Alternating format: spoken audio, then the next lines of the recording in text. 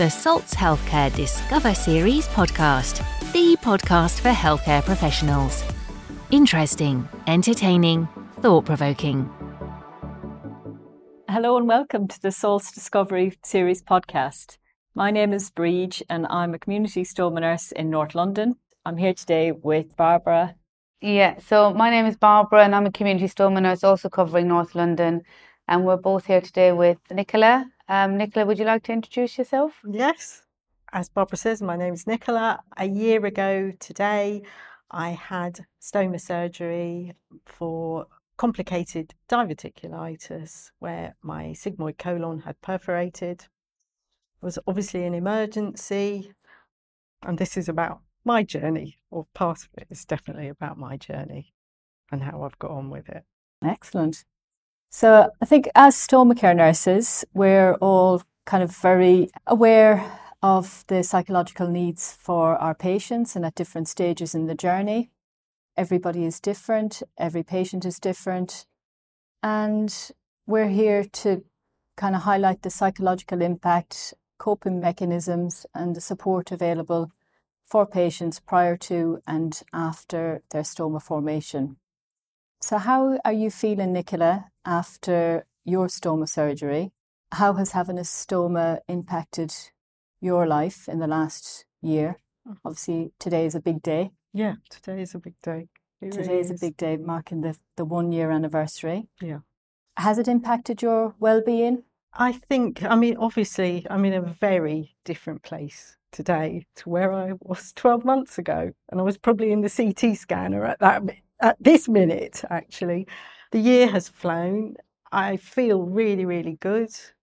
In a year, certainly before a year, my body has had a chance to recover, and so have I.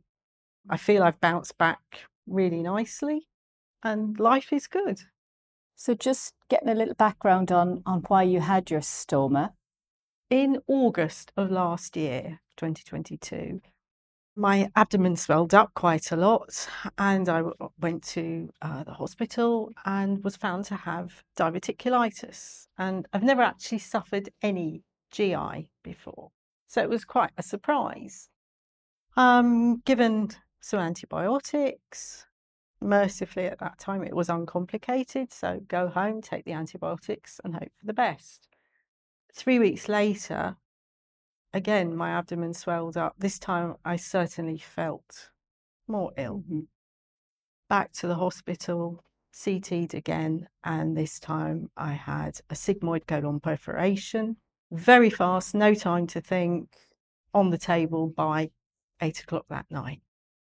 So you missed out on the benefit of anything pre-operatively with your stoma. You didn't see a stoma nurse pre-surgery.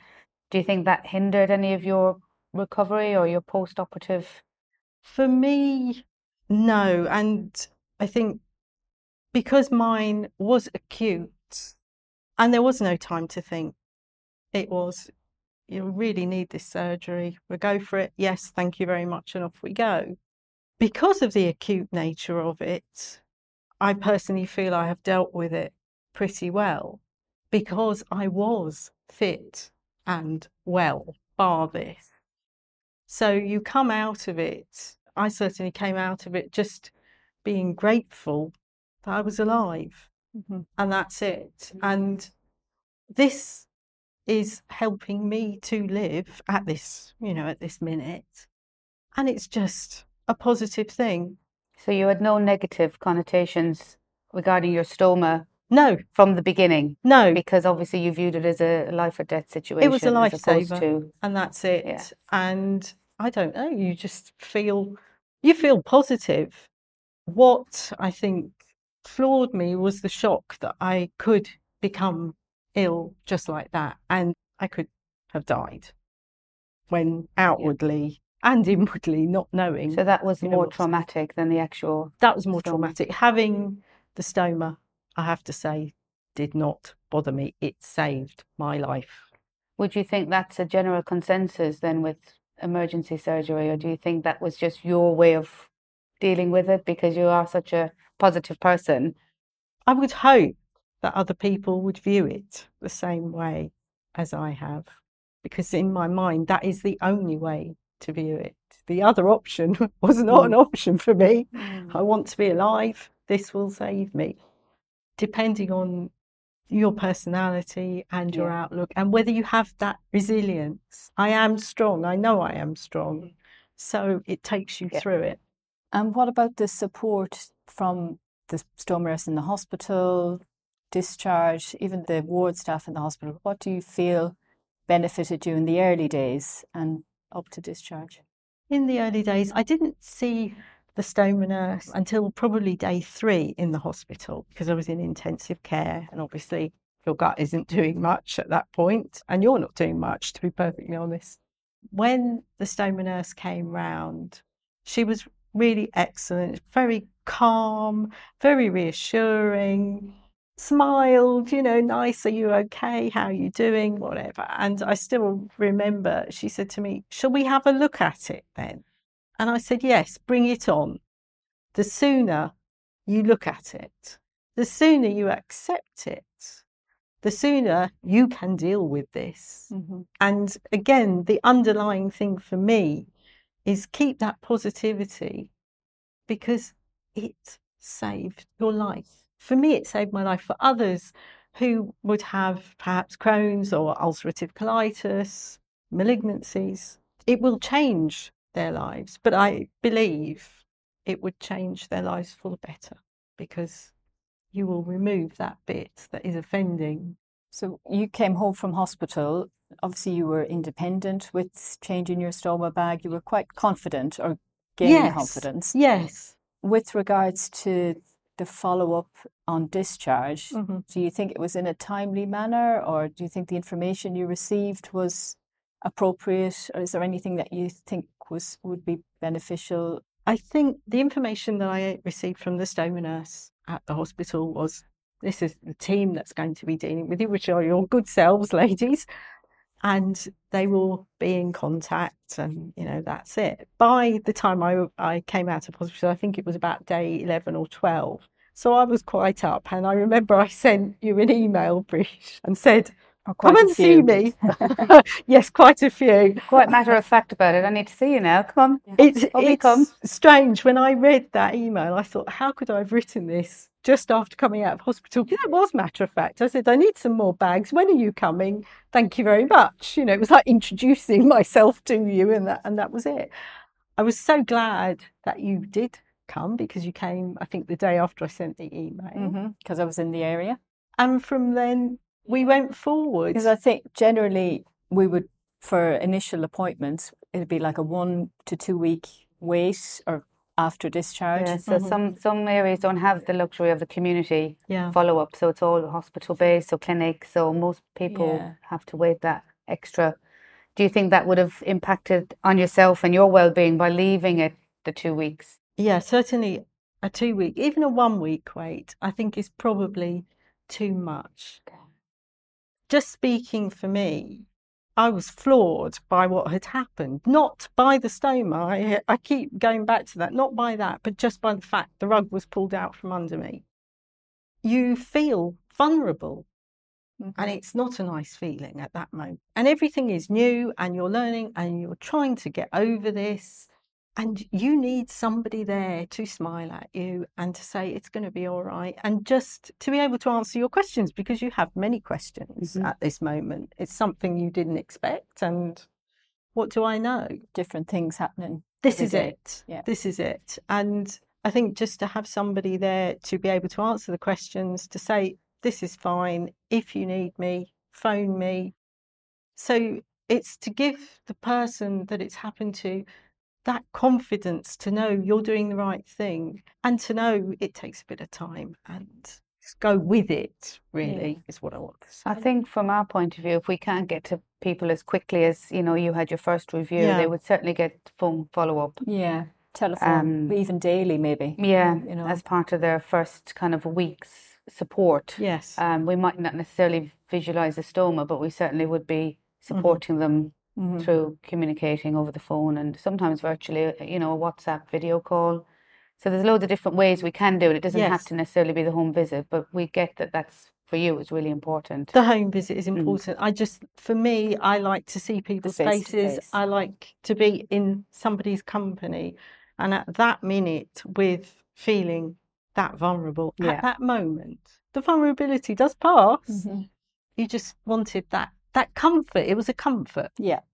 And did you kind of instigate any of your own kind of coping mechanisms, or did you have anything in particular that you kind of felt helped? In terms of coping mechanisms, I think I'd say, for me, I'm one that will just share information. So speaking to your friends and just saying, this has happened. Mm-hmm. I'm grateful to God I'm here.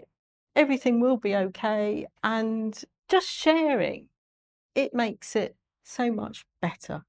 So verbalising it, don't be afraid, don't be shy, just say what you've got to say.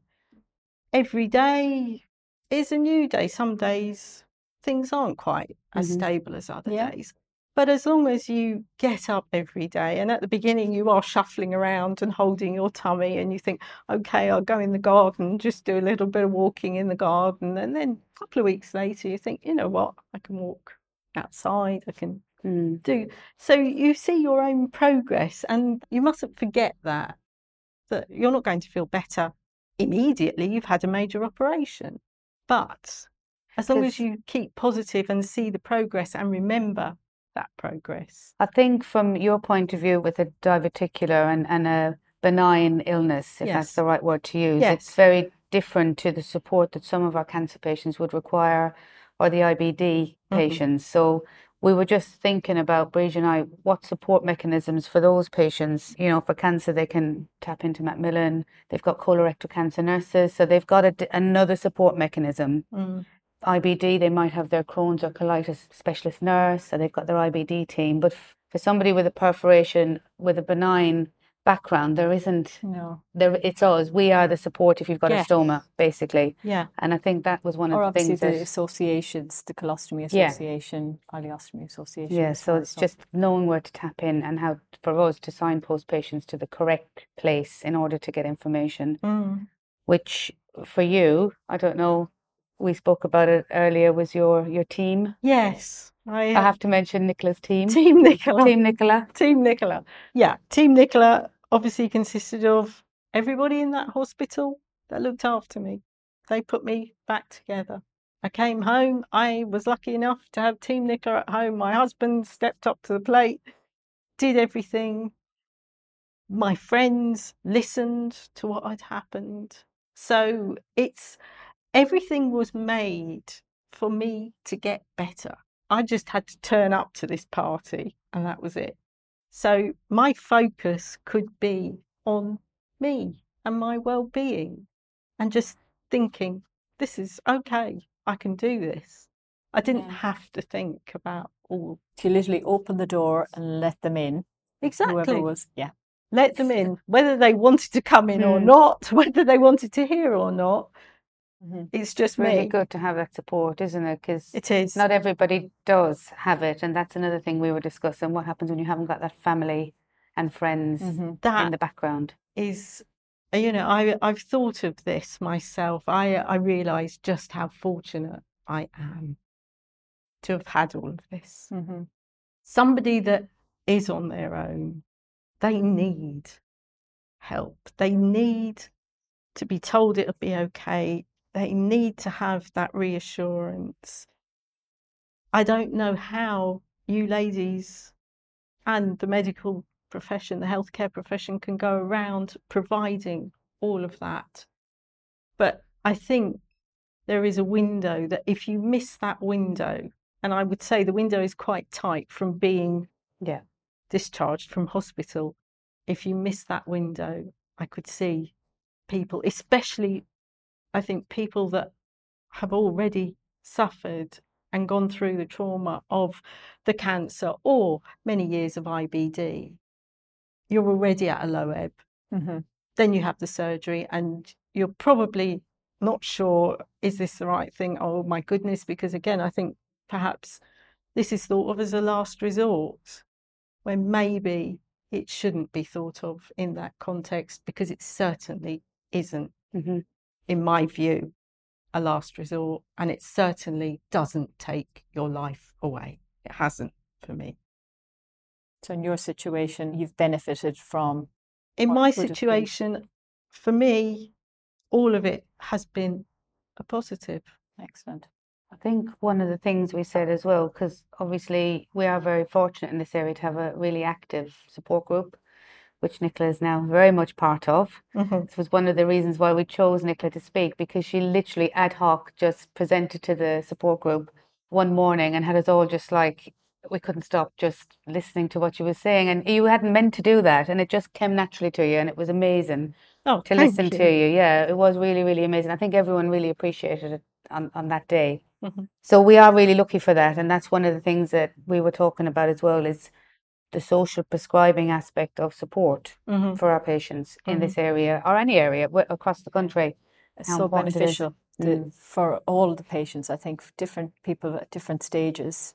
Yes. Following surgery, and just everybody coming together and sharing, and having the GPs journeys. acknowledge it, that there is actually a service or services that we could tap into. That's not necessarily your official counselling, you know, referrals to the kind of psychology side of things. It's local. It's on your... It's local. I mean, this group that I go to, I think I've only been to a handful of meetings, perhaps. But yes, I did introduce myself. You made your mark. I think I have. Good or bad, it's always good to make a mark. And obviously, Breeze, you told me about the group and the way it worked, because my surgery was September, and then it was Christmas and this and that. I don't think I went till maybe March. The timing has to be right, doesn't it? Other things just got in the way. But the group, I've found, just hearing everybody else's journey and seeing them come there, and they're open, they're honest. So that's really nice. I like that. And even when I went the first time, everybody was really open and honest with me, and they said, oh, this, that, they were quite happy to talk to me. And it was really lovely. It's welcoming, it's empathetic, it puts things into perspective, and you can offer, I hope, to offer my positivity to the other, help other people. Yeah, the other people in that and group. It's a safe place, isn't it? It's a safe place. If people don't have support at home or from friends, they've got somewhere that they can go and just and chat then known to signpost back to the stoma nurses if there's a problem, that there's always a link, our contact details are there, and we always refer back. Yes, and the fact you obviously come to the meetings, that is a really good thing, because if there is something that's quite right, you will pick it up. So lastly, Nicola, what would you say would be your kind of one piece of advice that you would give somebody that's just had a new stoma formed? I think what I would say is to be positive, to carry on, you will get better, and not to focus on being ill, but to focus on getting better. Put your energies into that, and you'll be smiling soon. Excellent. Thank you, Nicola. Thank you very much. Thank you for joining us today. Really appreciated your thoughts on your journey. I know it's all individual, and I hope everyone has enjoyed listening to Nicola's story and how positive holistic healthcare can have an impact on patients' well-being post-operatively following stoma formation. So thank you so much for joining us. Thank you. Thanks for listening. If you enjoyed it, please hit subscribe or the follow button now, and the next podcast will automatically go straight into your library. And if you have any ideas for future subjects, please email hello@salts.co.uk.